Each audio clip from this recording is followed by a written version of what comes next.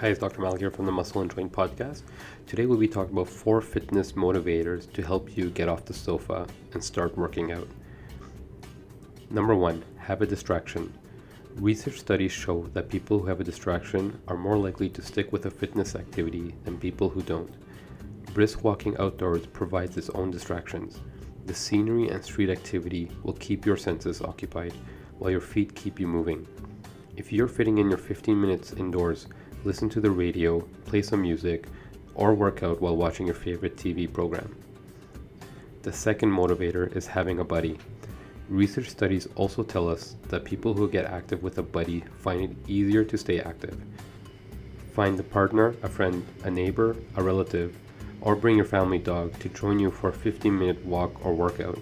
Make it a time to talk, laugh, and connect. Number 3, pick a specific time of day. Decide on the best time of day to set aside your 15 minutes so it becomes something you look forward to. Then you can schedule other activities around it.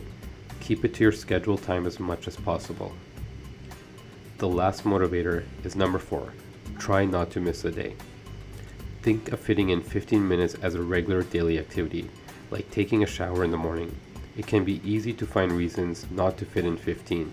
There are always so many other things to do, but the more you fit it in, the easier it gets until you hardly have to think about it.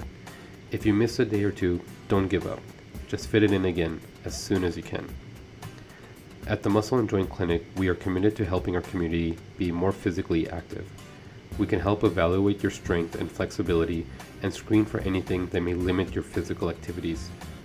Call our clinic for a free consultation at 905-593-1605. In Ontario, you can visit a chiropractor without a referral from a doctor, nurse practitioner, or other healthcare provider. We hope you found these tips helpful. Again, before making any lifestyle or health changes, make sure to talk to an appropriate healthcare provider. Thank you, stay active, stay safe.